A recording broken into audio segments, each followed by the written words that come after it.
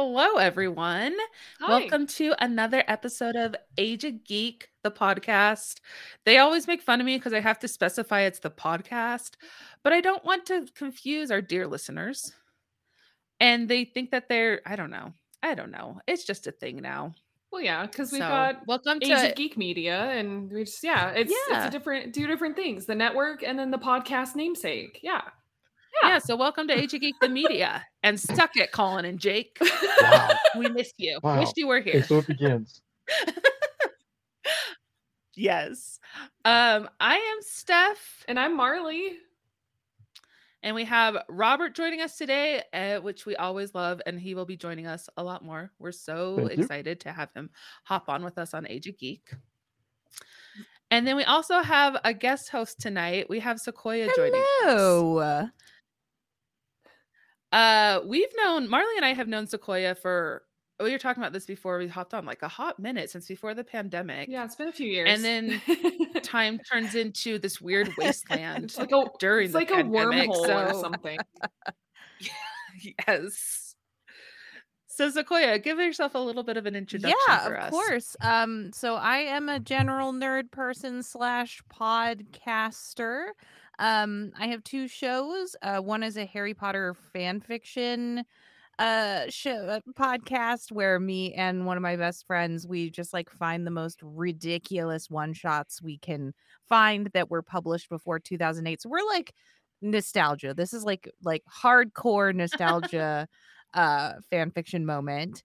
And then I have another show, which is a lot more relevant to our topic today, where my guest and I will take a romantic movie and we rewrite them as horror films. I remember when you first when you first came up with that idea, and it's so creative, and you just don't, I've never heard of something like that, and I just love it so much. And it's always like so wonderfully clever and funny. So, and what's the name of that one? Yes, so that one is called But Make It Scary.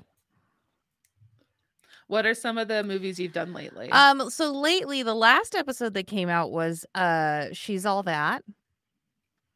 Yeah. Oh my gosh. And it's really good. My guest was from a show called Romcom Rewind. So that was really fun. And then lately with one of our friends, Ray, I did Romancing the Stone. That's a throwback. Yeah, sometimes we throw it back. I mean, they're all over the place. Like sometimes we're doing like a Cinderella story, and sometimes we're doing, love that one. The Philadelphia story, which is like literally in black and white,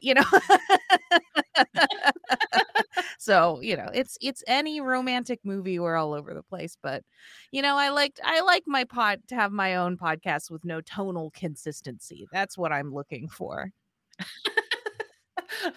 I love that journey for you. You've come to the right place, though. Yes. So we're talking about rom-coms today, which we feel is really fun because Valentine's Day is the day of the release today. Happy Valentine's Day to you all. Oh, thanks. Yeah. Will you guys be my Valentine? Yes. I thought you'd never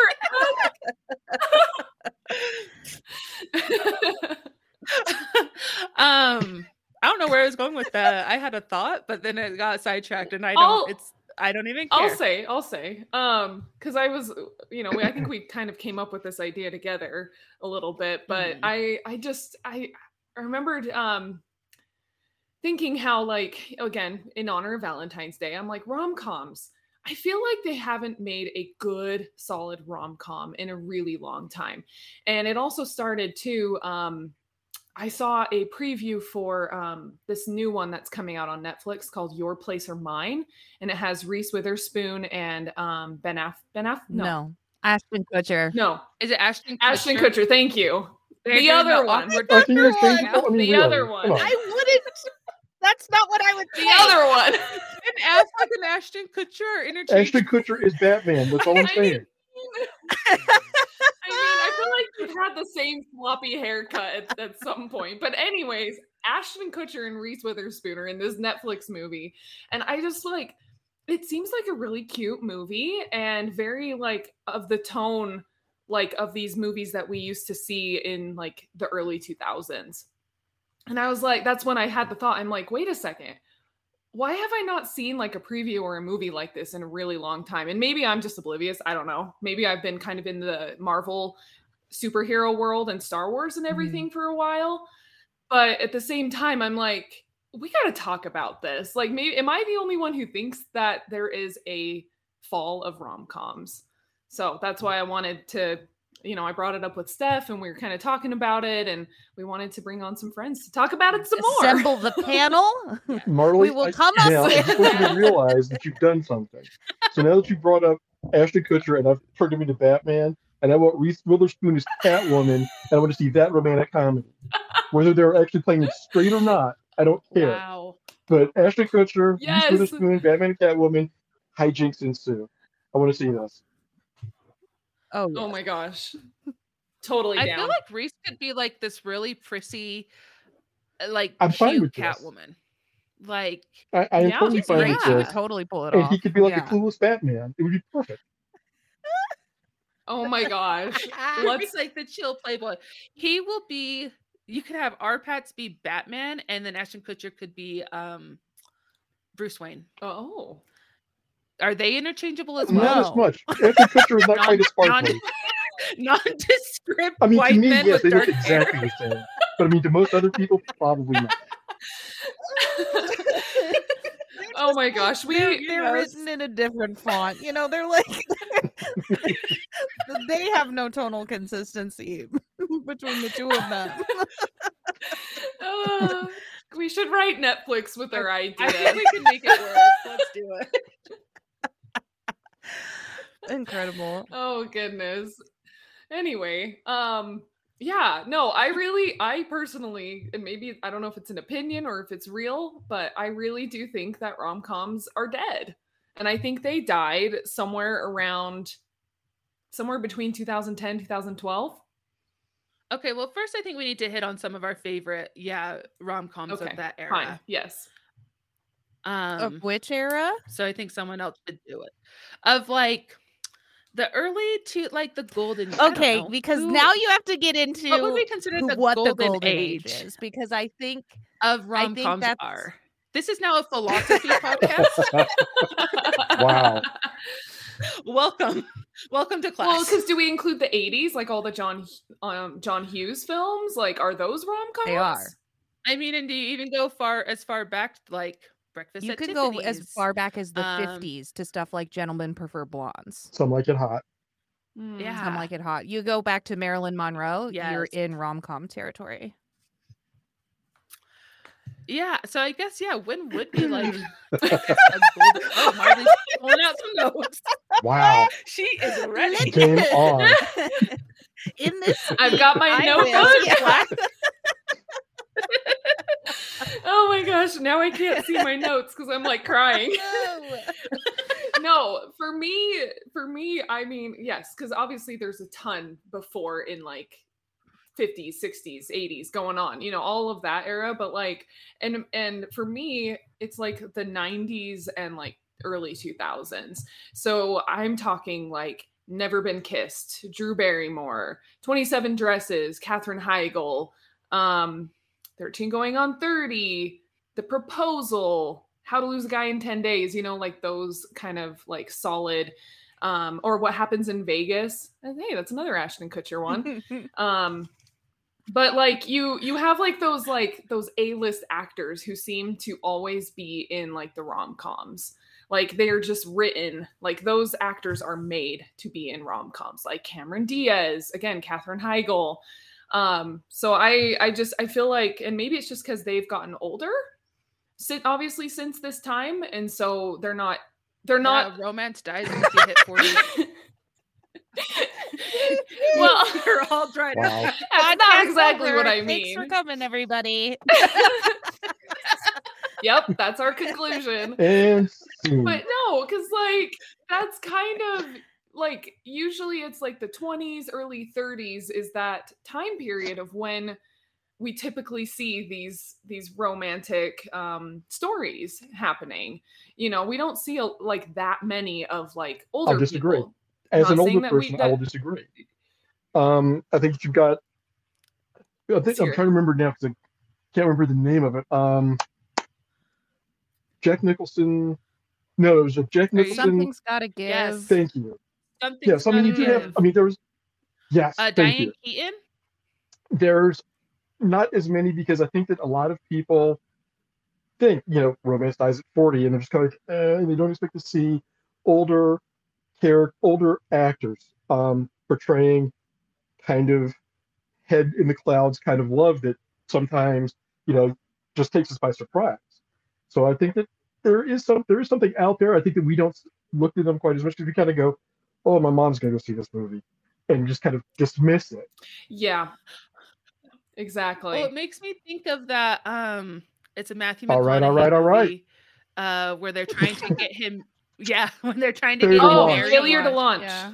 Jinx. Yes, and then they have his parents who are like kind of like falling back in love because they're like ready to be empty nesters. So it is like it's kind of a fun little play on that because he's like falling in love and they're like, get out of the house, we want to do it like all the time.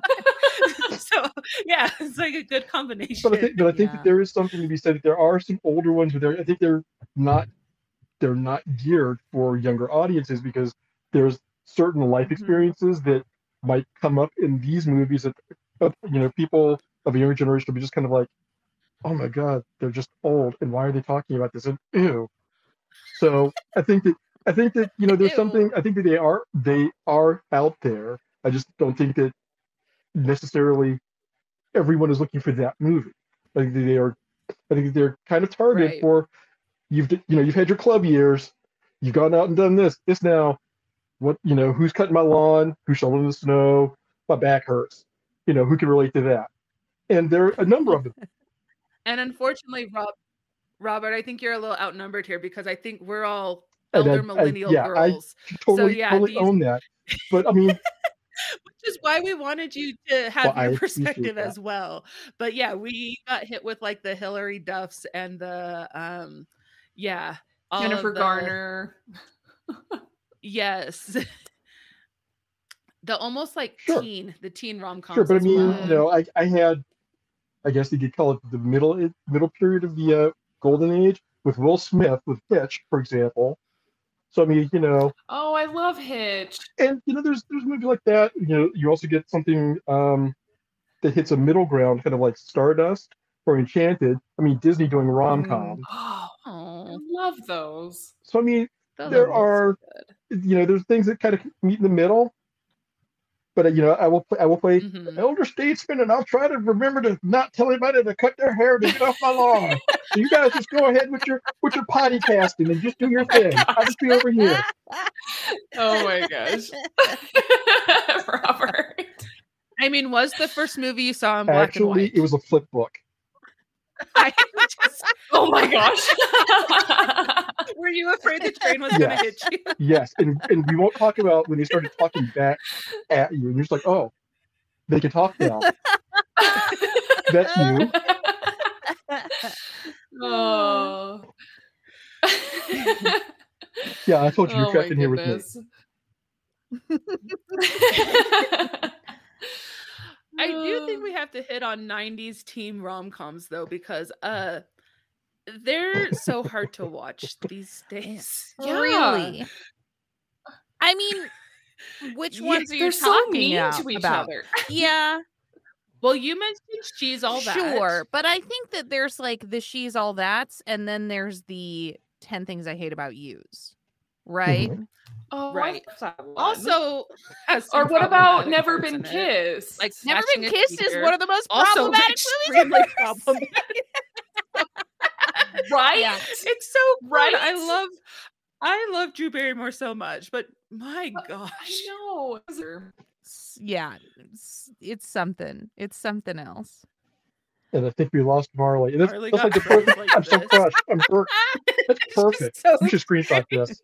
for the people who are watching the video playback. Oh, she's back. She's back. She's back. Yeah, I mean, here's the Yeah. thing is like I What was my face? It- I could hear you guys. Now we're all doing it. I don't know what's going on with my internet. It just keeps going like in and out. So I'm so sorry. We love modern we do. technology. What were you saying, Sequoia? Yeah, okay, so I feel like the 90s well, I feel like the 80s is really when you get the splitting off period where like the like teen rom-com becomes so prevalent, like 50s, 60s, 70s not as much. 80s you get Molly Ringwald, and then all of a sudden you're like, okay, here we go. We're in on like the teen Yeah. rom-com. And that train has Wow. taken us pretty far here current, but that's where I see kind of like a divergence there.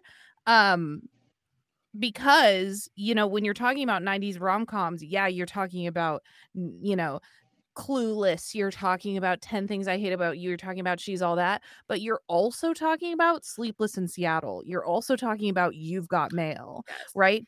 And like Meg Ryan. Meg and Tom forever, five ever. But yeah, so they're just like, it's they're subgenres in and of themselves, and then later you like more subgenres get introduced, right? Then you get your like rom-com sex comedy where you're like 40-year-old virgin, you're knocked up, you're that sort of a thing, so like Yeah. I think as more and more and more movies get made, there's more and more sort of subgenre to the genre. And as you pull those apart, it can seem like there are less of the thing.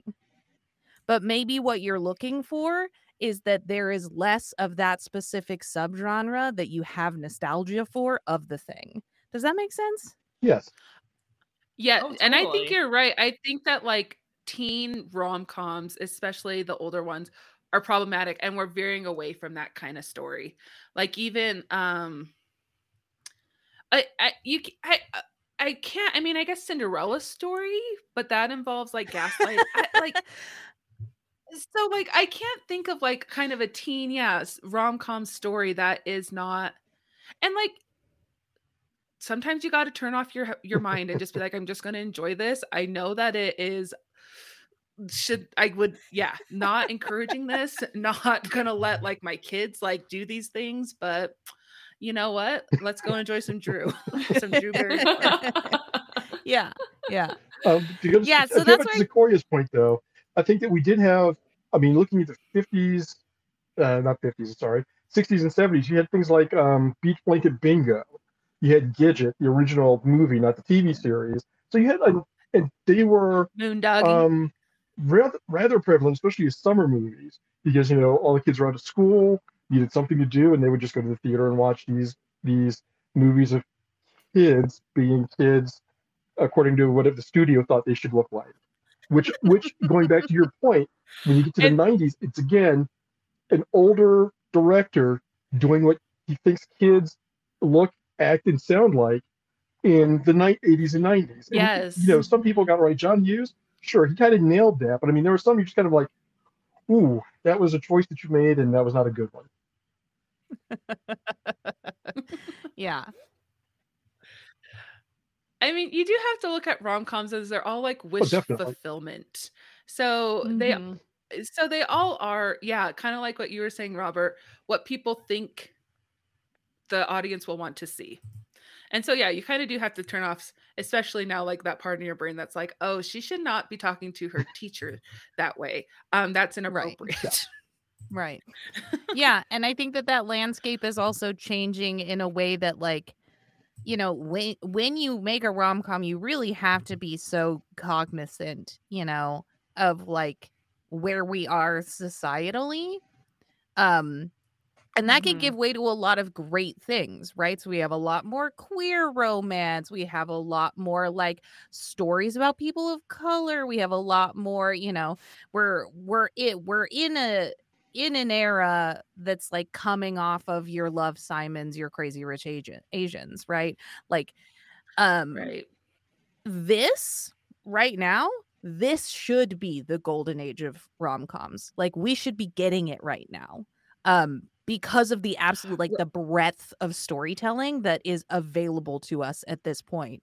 Whereas you look back to, like, the 70s and you're like, just Woody Allen? Like, could we absolutely not, though? That would be great. Yeah, like these days, like the rom-com guys, the guys that we want, it's not going to be the Elvises, the Matthew McConaughey's. They're going to be the guys who like wear cardigans and they're cute. Bye, Robert. Robert left.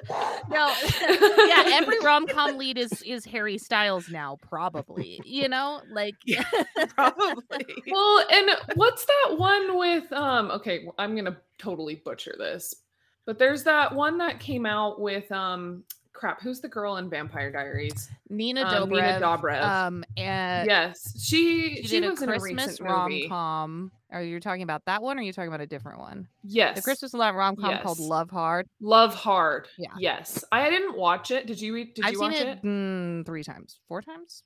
3 times. Going for 5. Do we hear 5? I mean, was that good? Yeah. Anywhere to go? Anywhere you want to go? Yeah. Like, would you say that was a good rom-com? Like a good, you know, maybe like one for our era, especially for nowadays? Here's the thing about Netflix. I love it. Go on. I think that rom-com lives in a similar space, production quality wise, of something from the 90s that you would think of like She's All That, where like the acting is not very good. The script is kind of not very good, but it's like highly enjoyable.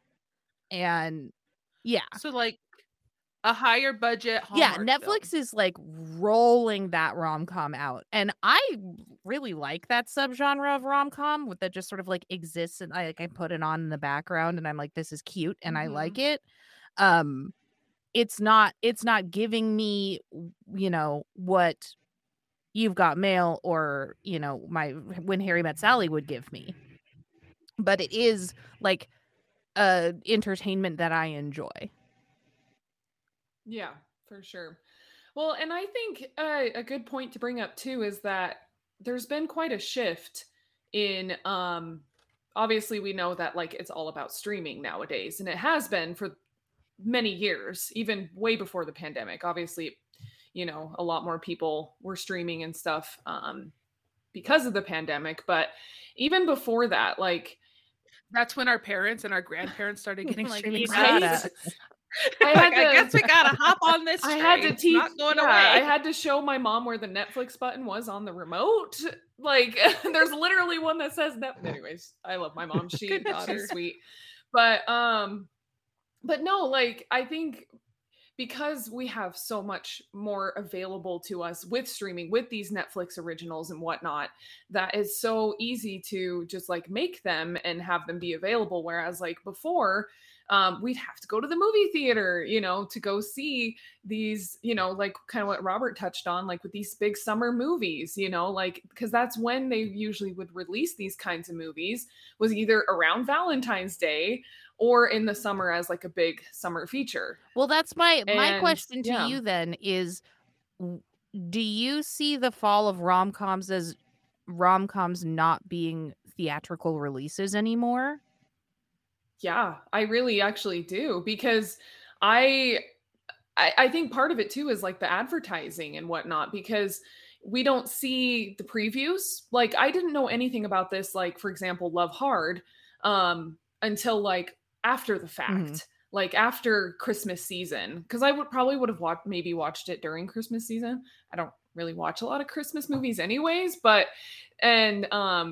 so like we would get these previews because we were going to other movies, and so we'd see the previews for what was coming up. So we would see this cool looking movie, this funny action rom-com called This Means War, again starring Reese Witherspoon. Oh, she's just wonderful. And Chris Pine, and we stand and Reese. What's the other one? I'll speak collectively for all of us. I agree. I can't even remember. Who's the guy who played Bane? Tom Hardy. Tom in Hardy, Batman? yeah. Tom Tom Hardy. Hardy, thank you. Yeah. So you got like all these like people and you're like, "Oh, I know them from other stuff and I love them. I got to watch them in this rom-com." Like you need to see them in that version of movie and acting and everything. And so like I don't know, I think part of it is maybe it's just we have too much now. And so it's easy for those rom-coms that come out on Hulu or Netflix or whatever to just kind of slide by. I don't know, because I think that Netflix. Well, I'm you sorry, think go of ahead. some of the. Oh, I was just gonna. You think of some of the kind of rom-comish movies that have been released theatrically lately, like the Paradise Lost one with Lost City of Sandra Lost Bullock and City. Channing Tatum. There. Oh. And Love, then Thor: the Love and other Thunder. one. Which is Ticket to Paradise. You actually were combining the names of two different Yes, ones. Yeah. yes, with Julia Roberts Yeah. and George Clooney. Like those are kind of. I mean, I didn't go see them. Mhm. I feel like they kind of flopped in the theaters. And then we have Titanic coming to screen, and I think people are actually going to now, see despite that. me thinking And it's the that's funniest 25 movie of years old. 1997, most people don't. We've discussed Yeah, not we've necessarily discussed a this. comedy. No, we've discussed this, and I am in the minority here. Marley and I bring the tissues, and Robert brings the popcorn. I don't know. I think it's really funny when they keep going back into the ship over and over and over again. Okay, so the really It's quick pretty version of funny. this, the reason why I think it's funny is that there's a scene where, and Marley knows where this is going. There's a scene where, the iceberg is hit, people trying to get off the boat. Guy climbs to the back of the boat to jump off. He times it, or so he thinks, and then hits the propeller, and you hear dang as he bounces off the propeller. And I'm just like, ah! Which had a lot of people in the theater just kind of going, his laugh track. what is wrong with them? But did you not see that and hear that? That was comedy. That was Thank you, funny. James Cameron.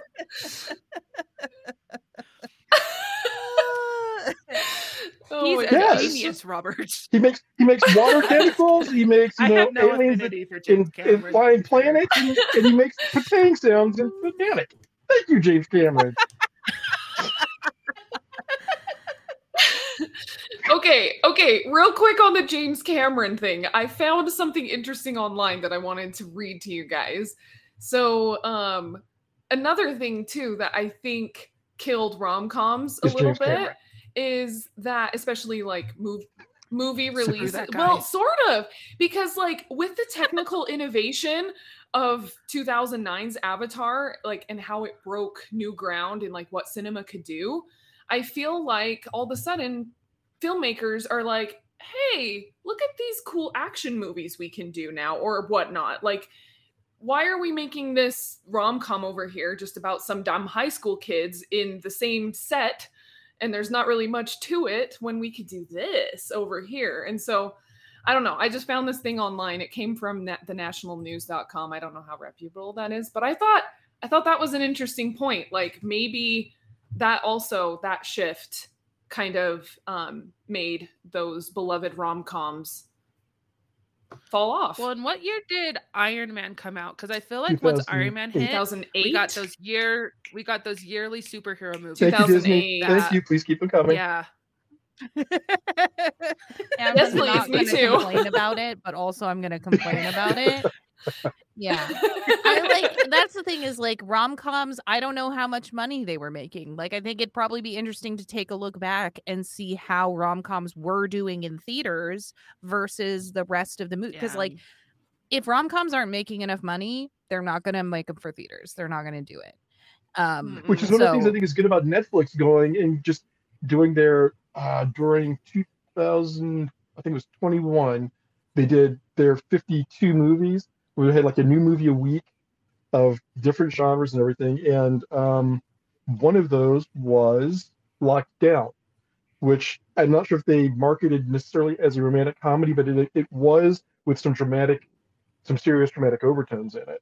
But it was a Chiwetel Ejiofor and I want to say Anne Hathaway, and they went very topical with it, and they had it set as a couple in London during the beginning of the pandemic who have now hit that point of we're not sure if we're still staying together because we're driving each other crazy, and as their life just kind of spirals around themselves, they're stuck in the same house together because everybody's quarantining, and they're like, I don't know if I can do this. And you're watching what becomes of their relationship. And I don't want to spoil what does and doesn't happen. But it's an interesting look at the dynamic, and it's like it's touching because it is the romance there. You can see that they care for each other, but they also drive each other up a wall. And then how does Yeah. that progress, and where does it go from there?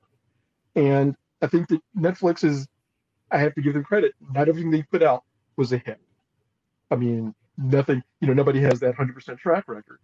But by the same token, they put a few things out that were really solid. And that was, for me, one of them. So if you have not seen it, I will recommend that. And I'd be curious to see what you think of it. From my older man's perspective, because no, but Gosh.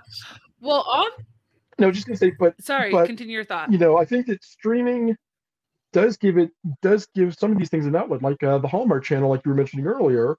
I mean, they're just churning out, Christmas movie after Christmas. I mean, romantic Christmas movie after romantic Christmas movie. We're just like, okay, well, I guess it's that time of year. It's turkey's put away for Thanksgiving. It's Hallmark movie time. Let's go.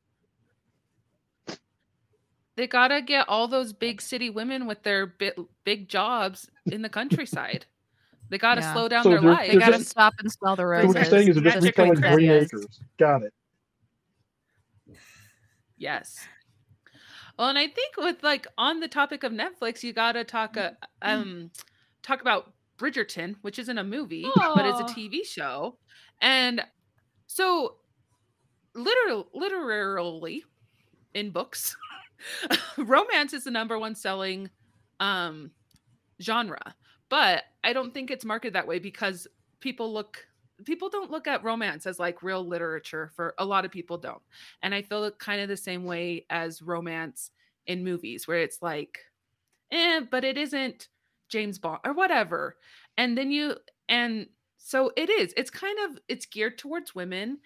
And I don't know if that sells as much as these big superheroes or these big action movies. And so it isn't geared towards as much. Did that make sense? Did that Yeah. come out, Well, that well, thought because come out clearly? yeah, because with superhero movies, yeah, I mean, maybe stereotypically, I don't want to throw out too much like that, but kind of what you're saying, superhero movies do tend to go towards more of a male crowd, but it also captures a female crowd, whereas romance, mostly women, mostly a female crowd, Mhm. so you're not really getting both of those like other genres maybe do. And I think women are finally owning it. And that's why I brought up Bridgerton.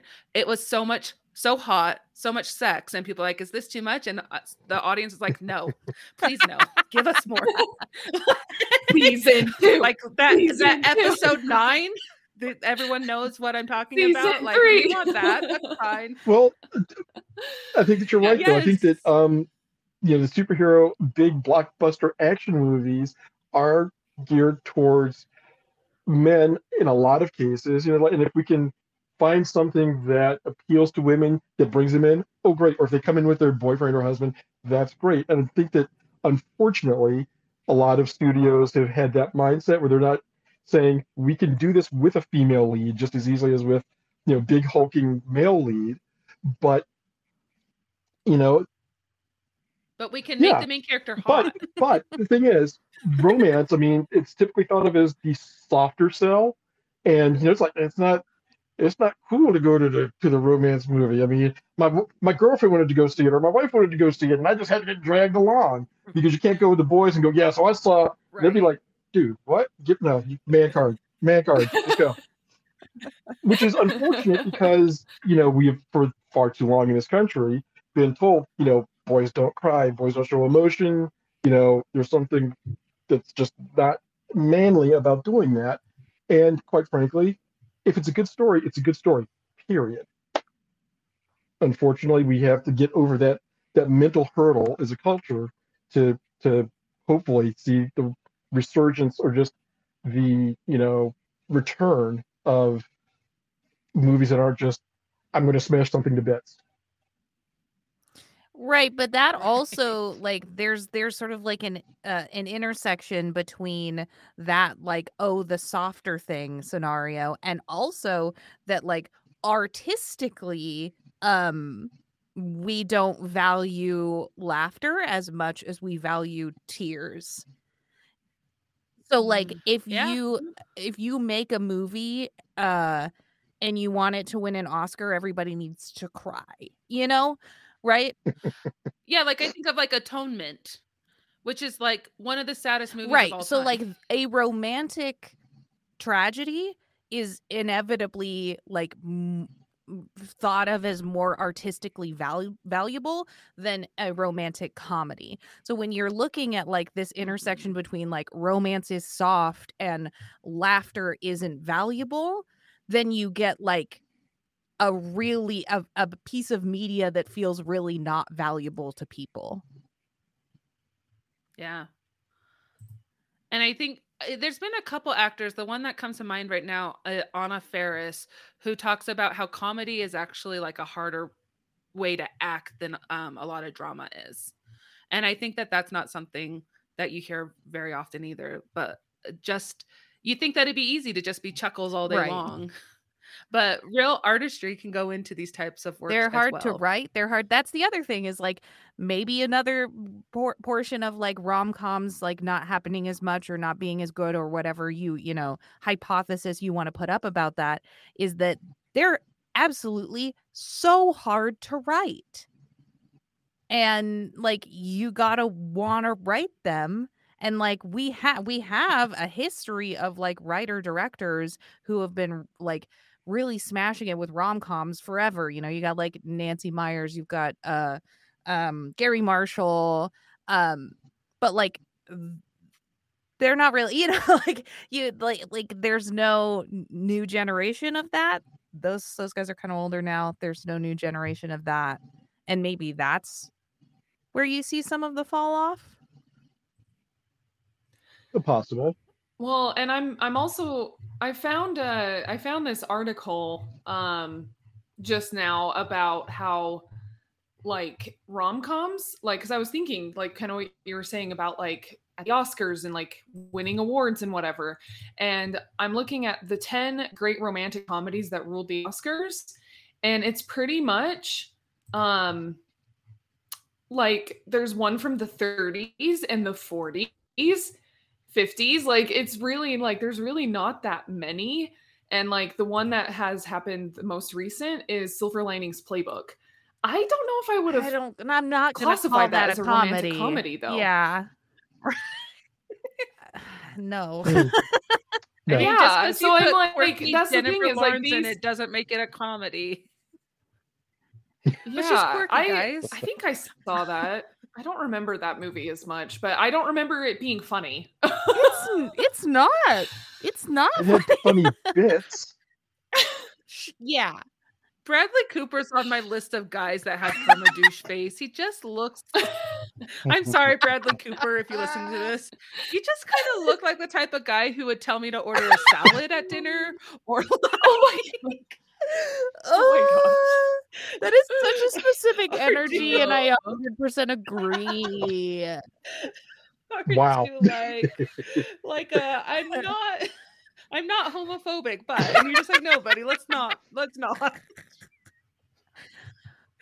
just the energy. That Bradley just Cooper came proved in me so wrong. hot on that take. Jeremy Renner is also in that group of people. I know he Oh just my saved gosh. someone, but I still. Oh, Wow. absolutely killing me. Oh my gosh, Steph. Wow. Okay. Oh That just man.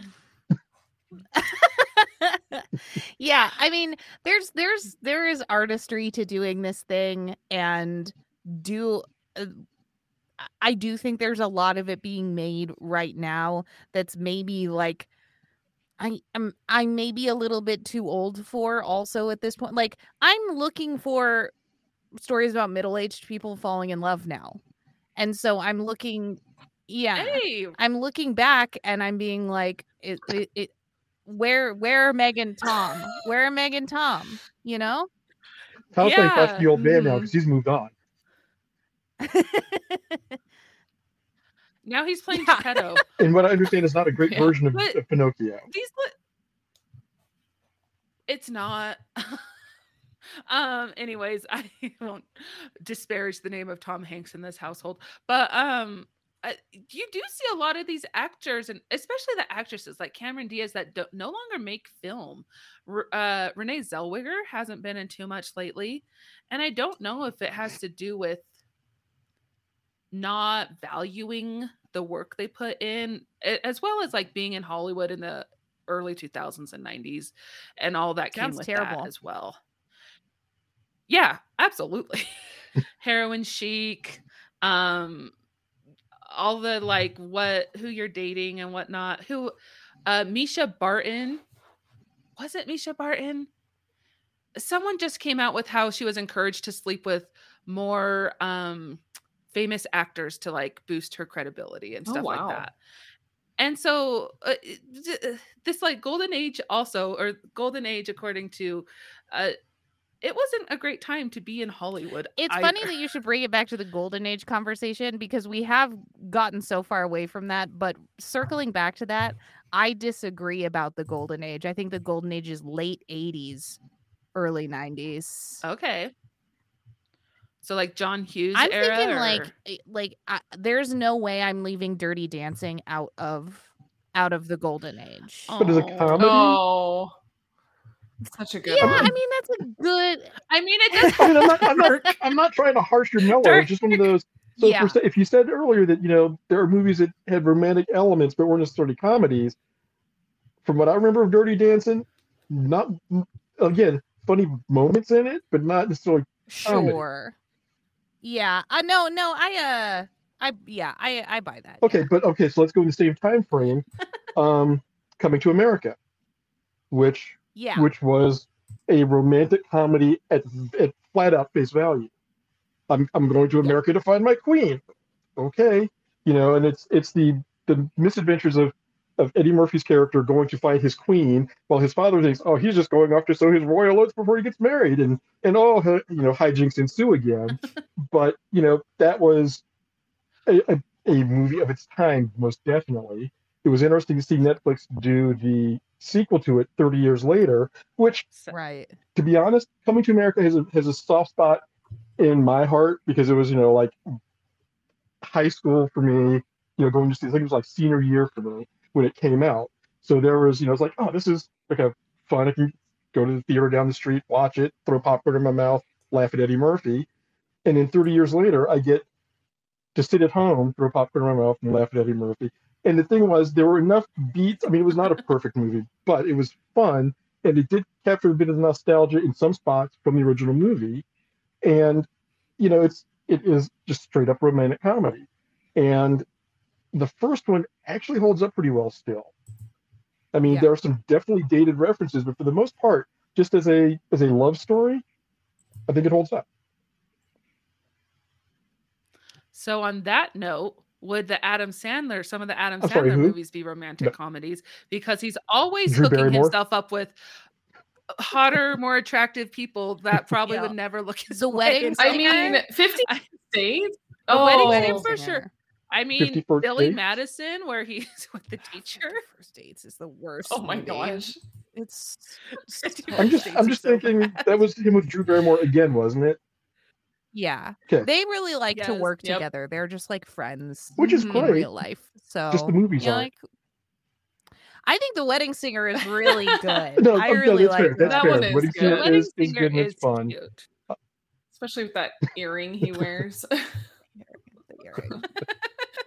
But according to insider.com, like the 90s were the peak of rom-coms, not again like the golden, but like it kind of peaked in the 90s and then it went down. And it says like until it lasted, this golden age lasted until the end of the 2000s when the superhero era kicked off. So again, another source saying that we've all been kind of alluding to, it just kind of our focus like kind of switched a little bit, I think, especially like those big blockbuster movies at the theater. So starting at 2008 with Iron Man, just as a good benchmark, 2 years later, you get another romantic comedy from a comic property, in fact, Scott Pilgrim versus the World. Yes. And it's not big blockbuster superhero Oh, movie, such a good one. but it's you could go, well, it's a comic book. We're just gonna put it on the screen. And they also went through a couple of different genres with the different Seven Deadly X's. They kind of play those up in different aspects. You get that in 2010. In 2011, you get, I'm not sure if I call Midnight in Paris a comedy by any stretch of the imagination. For me, I mean, it could be, but for me, it's a little bit of a stretch. What's funnier than Hemingway drinking himself to death? What's funnier than that? Yeah, I'm just Not much. gonna wave off of that. Yeah, you could just ignore that. A couple of years later, you get a going back to Sequoia's point about compartmentalizing and finding subgenres. Warm Bodies. So we're going to do a romantic comedy with zombies. Warm Bodies is hands down my favorite rom-com, and I'm so glad that you brought it up. Oh, I love Warm Bodies. When can I bring Warm Bodies in? I think that, yes, the superhero movie has done many different things to different aspects of cinema and the movie-going experience. But I think that, as with anything, if you look for it, it's there. You have to be willing to wade through all of the glitz and glamour of big blockbuster movie and look for something that is a little less in your face in that sense and a little more down to earth. Whether or not they do a more satirical rom-com or it's a grounded one, something that's not necessarily well, I push planets around and I can eat all of these things and take no damage from it, blah blah blah. But if you want to use another superhero themed one, there was My Ex Superhero Girlfriend with Luke Wilson. That one, thank you. With Luke Wilson, I think it was, and Cameron Diaz or Charlize Theron. Charlize Theron, yeah. Okay. I don't know if I've seen that one. Again, these super hot women with nebbishy guys. Not unattractive guys, but not. Guys would not get the second look under any other circumstance. Other than that's the patent of the 2000s like rom-com sex comedy is and that's, I'm always going to disparage that subgenre because I don't like it. It's not a thing that I enjoy personally. And if I think it contributes to the downfall of the rom-com. Okay, but look, Steve Carell can get it in 40-Year-Old Virgin. He can get it in Crazy Stupid Love, and he can get it like Salt and Pepper. Steve Carell. Yes. I mean, good point. Good point. But yes, no, I agree. Yes, that's such a trope. Yeah, the average guys, which is great. But yeah, with these like Charlize Therons, with these just crazy bombshells that you're just like, oh, that doesn't happen normally. It's the attempt to get men to watch rom-coms. Yeah, the Seth Rogenizing of it all.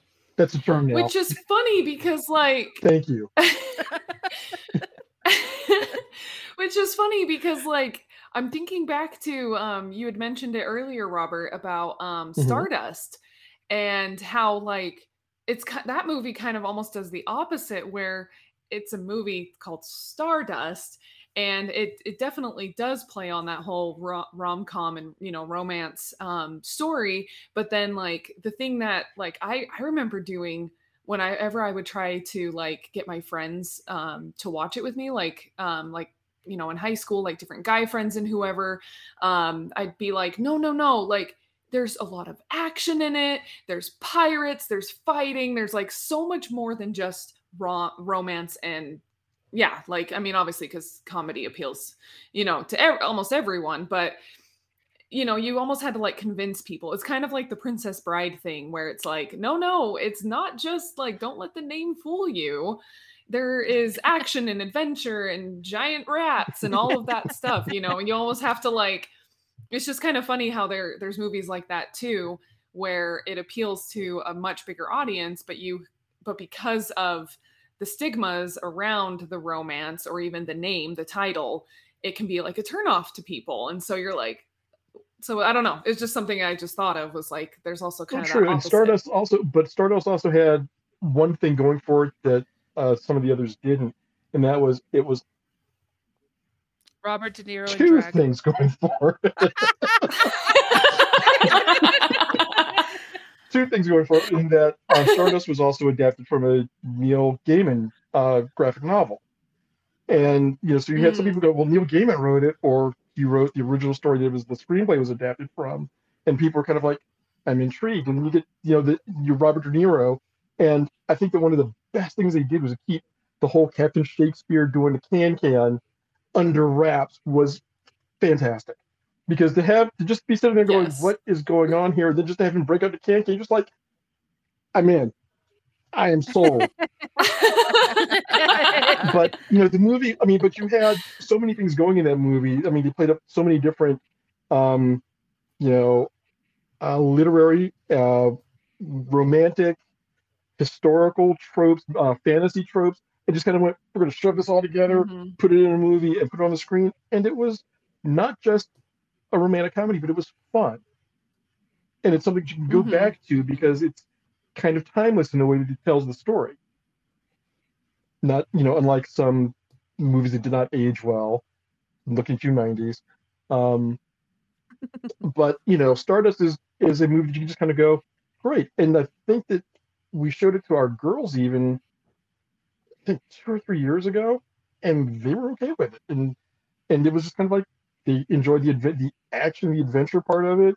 They questioned some of the things that were happening that we had to explain to them, but for the most part, fine. Yeah. It's a catch-all. I love that. I love that kind of movie. Stardust is so good. Stardust is so good.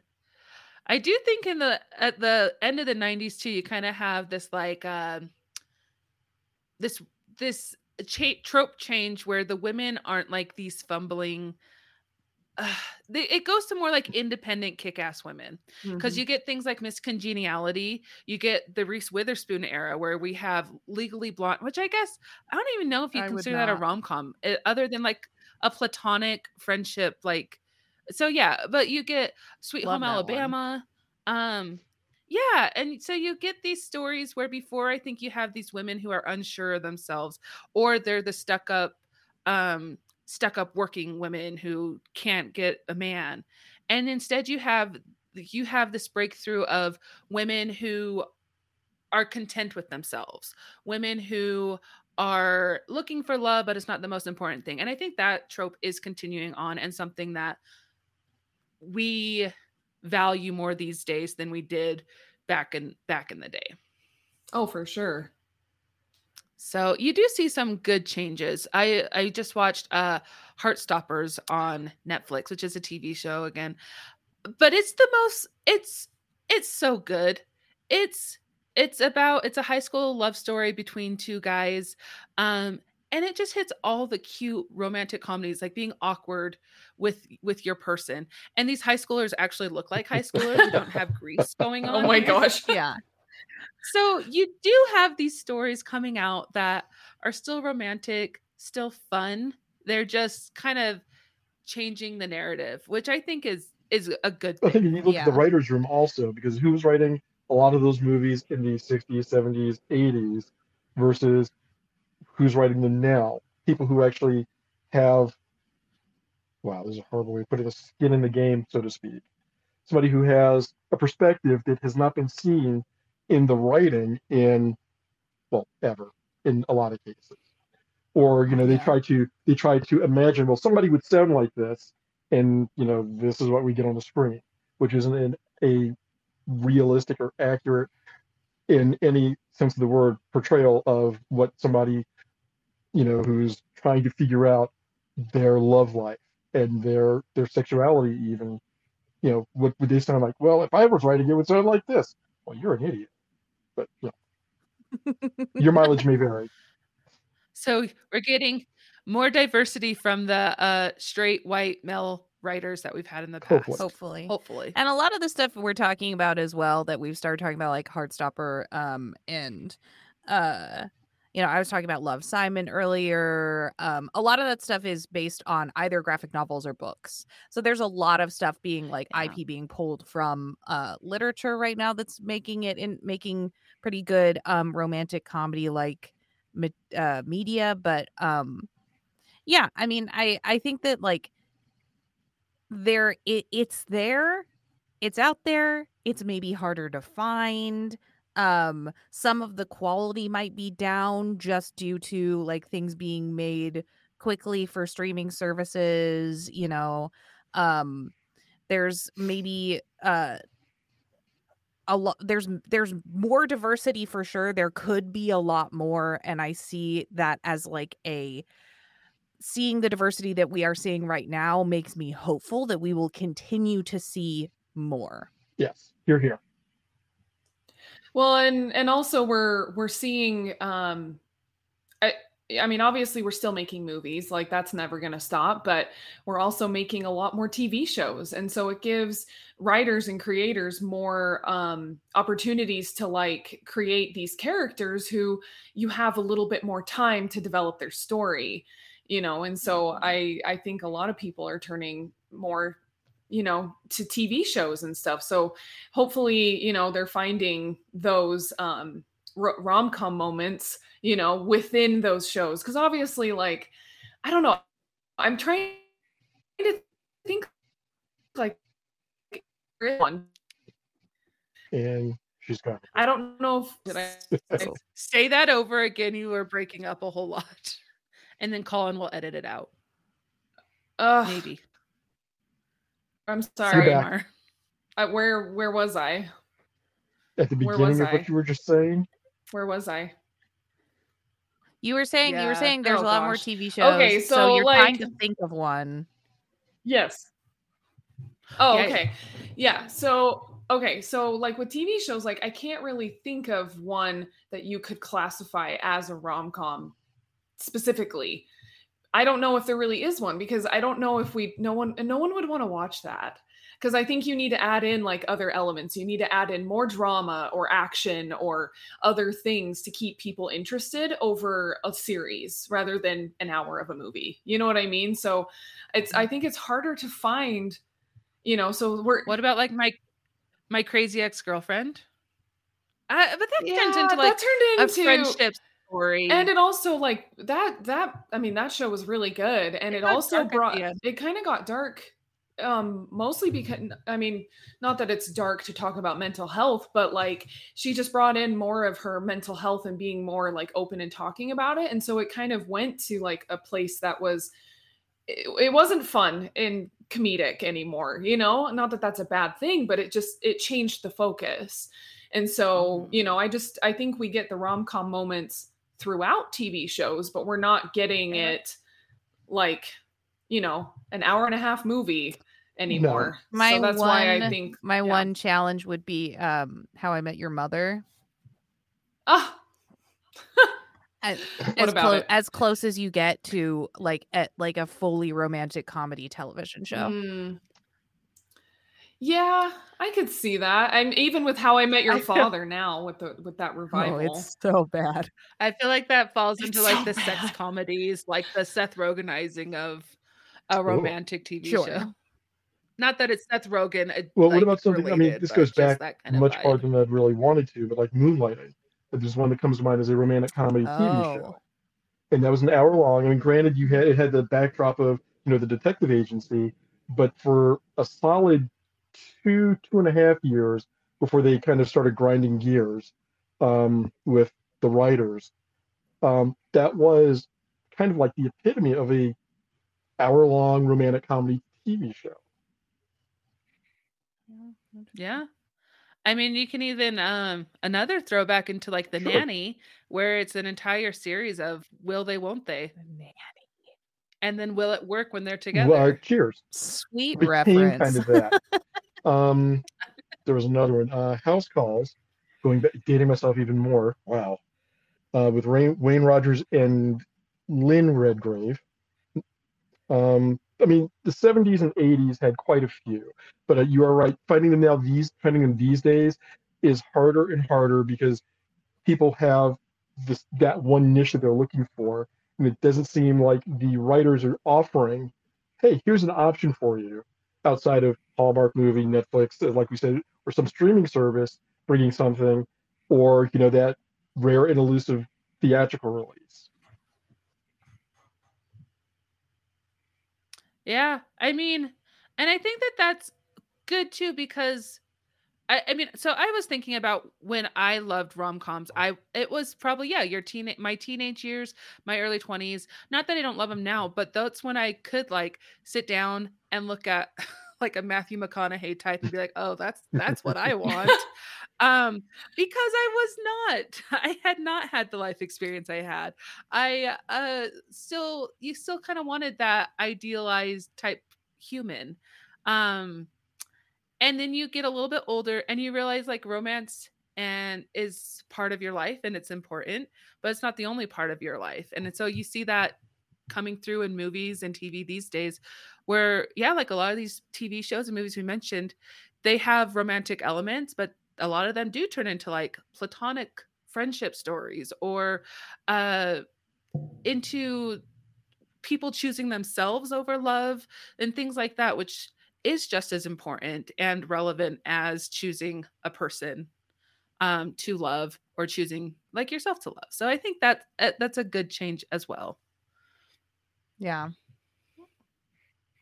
Although Jane the Virgin might be pretty much a romantic Oh, comedy. yeah.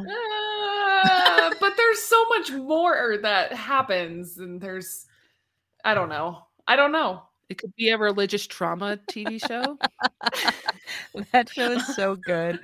Ugh, I love that that was one. so good. I've I do cried too. in that one though. Like it's been so sad before that I've cried while watching that. Yeah, So I like was gonna that's say not a I was gonna rom-com. say like season 2 of Fleabag is a rom-com, but also I sobbed so incredibly hard at the end of it that like I don't I don't know, man. Yeah, see, that's what I mean. Like they have to throw in these like extra things to keep you interested that Or to it's make it more for realistic. yeah, that too. That Mm-hmm. too. Relatability. That too. Mhm.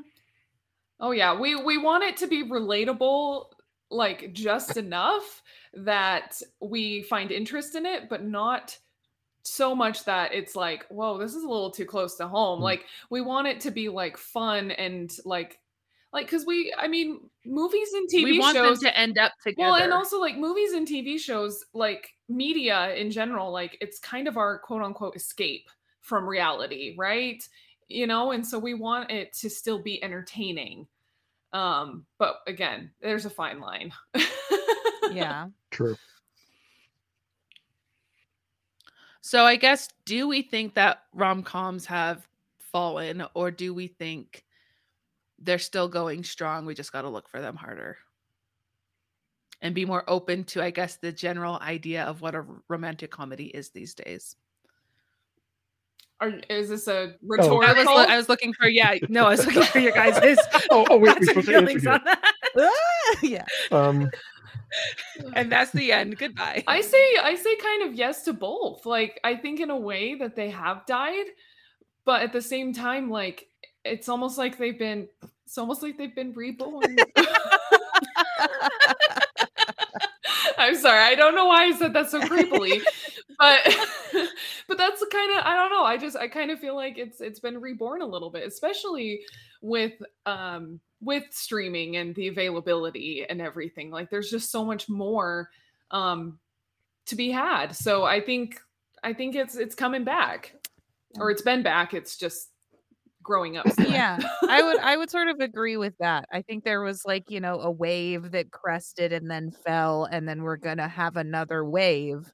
And my hope is that wave looks a lot more diverse than the first wave, which would be really great. I think we were talking a lot about too, like these like very specific actors that you can pick out from sort of different ages of rom-coms, different decades of rom-coms.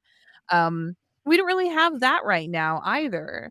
I feel like there's still this space for like iconic rom-com actors to emerge and iconic rom-com directors to emerge.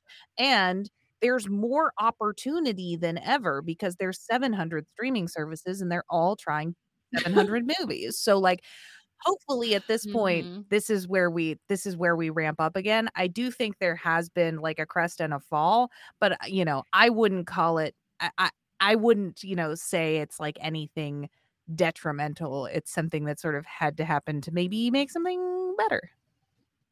And I would say that it's kind of a little column A and a little column B.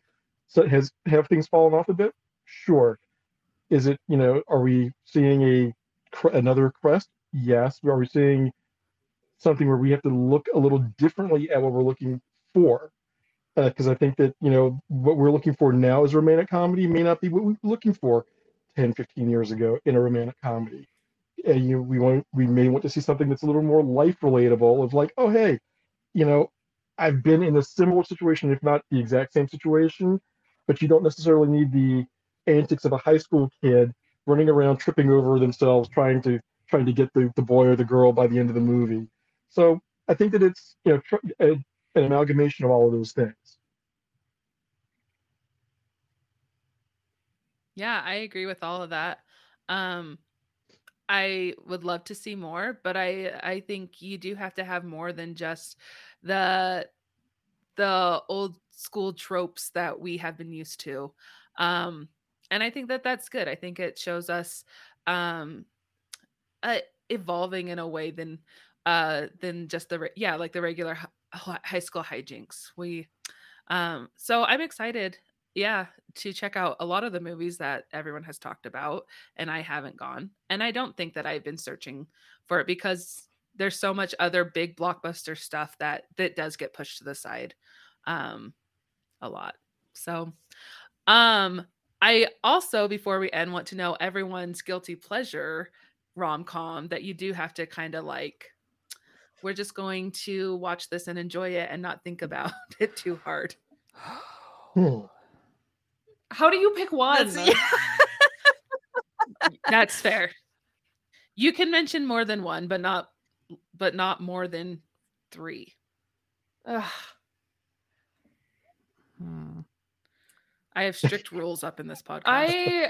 I'll go first. I'm just looking at my list because like I know there's more on to this like even than the list that I made, but 13 going on 30 is definitely one of my like nearest and dearest to my hearts, mostly because the year it came out I turned 13.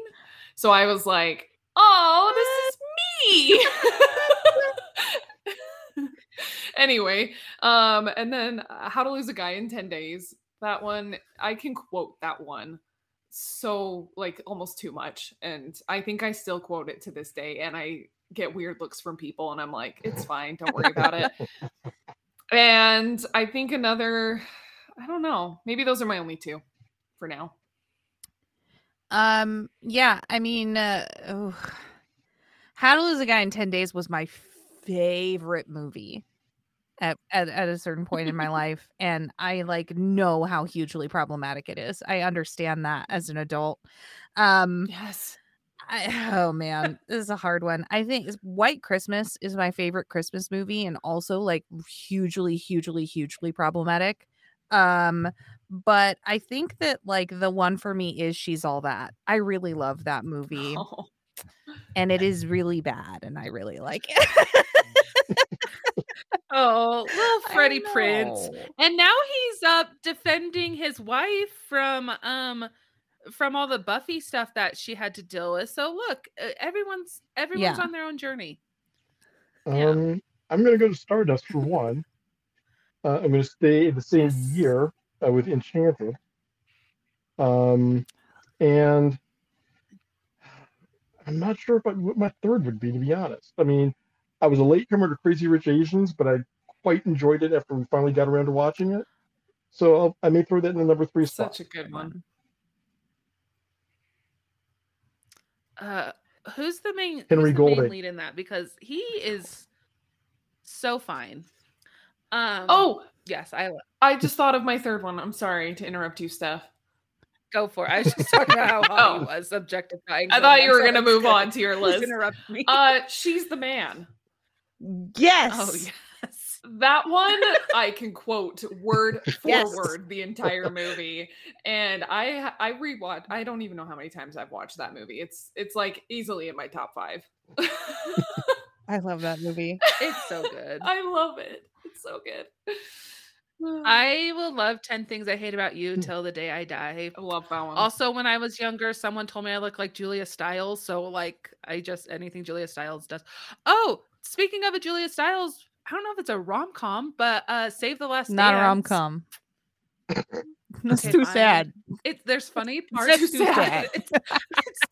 It's so sad.